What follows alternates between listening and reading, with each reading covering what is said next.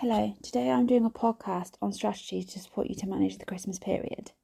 Christmas and the lead up to it can be incredibly challenging for those with eating disorders. The lack of routine, different types and amounts of food around, and less structure can all be difficult to manage. This Christmas is likely to be different from last year's, as COVID-19 restrictions have been largely lifted, which means that you will be able to socialise with more people and attend more festive gatherings. I will now read out some strategies that can help make managing the festive period easier and more enjoyable. Try to be kind to yourself. Do not put too much pressure on yourself to be perfect. It is okay if you are struggling and do not feel positive all the time. Utilise your coping strategies that you have learned in recovery, such as journaling, distraction techniques, and confiding in those you trust. Prioritise self-care during this period. This can look like using any bath pampering sets that you've been given, getting lost in a new book, playing a game with family or friends, or practicing some mindfulness techniques.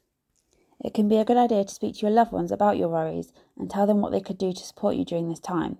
The more that they know, the more they can do to make it as manageable as possible for you. If you are following your meal plan, it is important that you stick to it. I know how difficult this can be, and the temptation to restrict can be very strong, but sticking to your meal plan can lessen the risk of you engaging in ED behaviours, such as binging and purging. It can be helpful to create a temporary routine during this period, to give you some sort of structure. This could involve spending time with family and friends, doing some coursework if at university, reading, going for a walk, watching a TV programme you like. It can include anything that will help keep you occupied and give you some headspace. Using stress balls and fidget toys can help ease the anxiety you may feel around this period of time.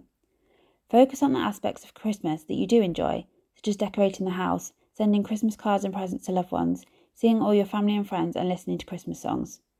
If you have a strained relationship with your family, and this is part of your worries about being at home during Christmas time, utilise your support system, such as friends, treatment team, and anyone else that you find supportive.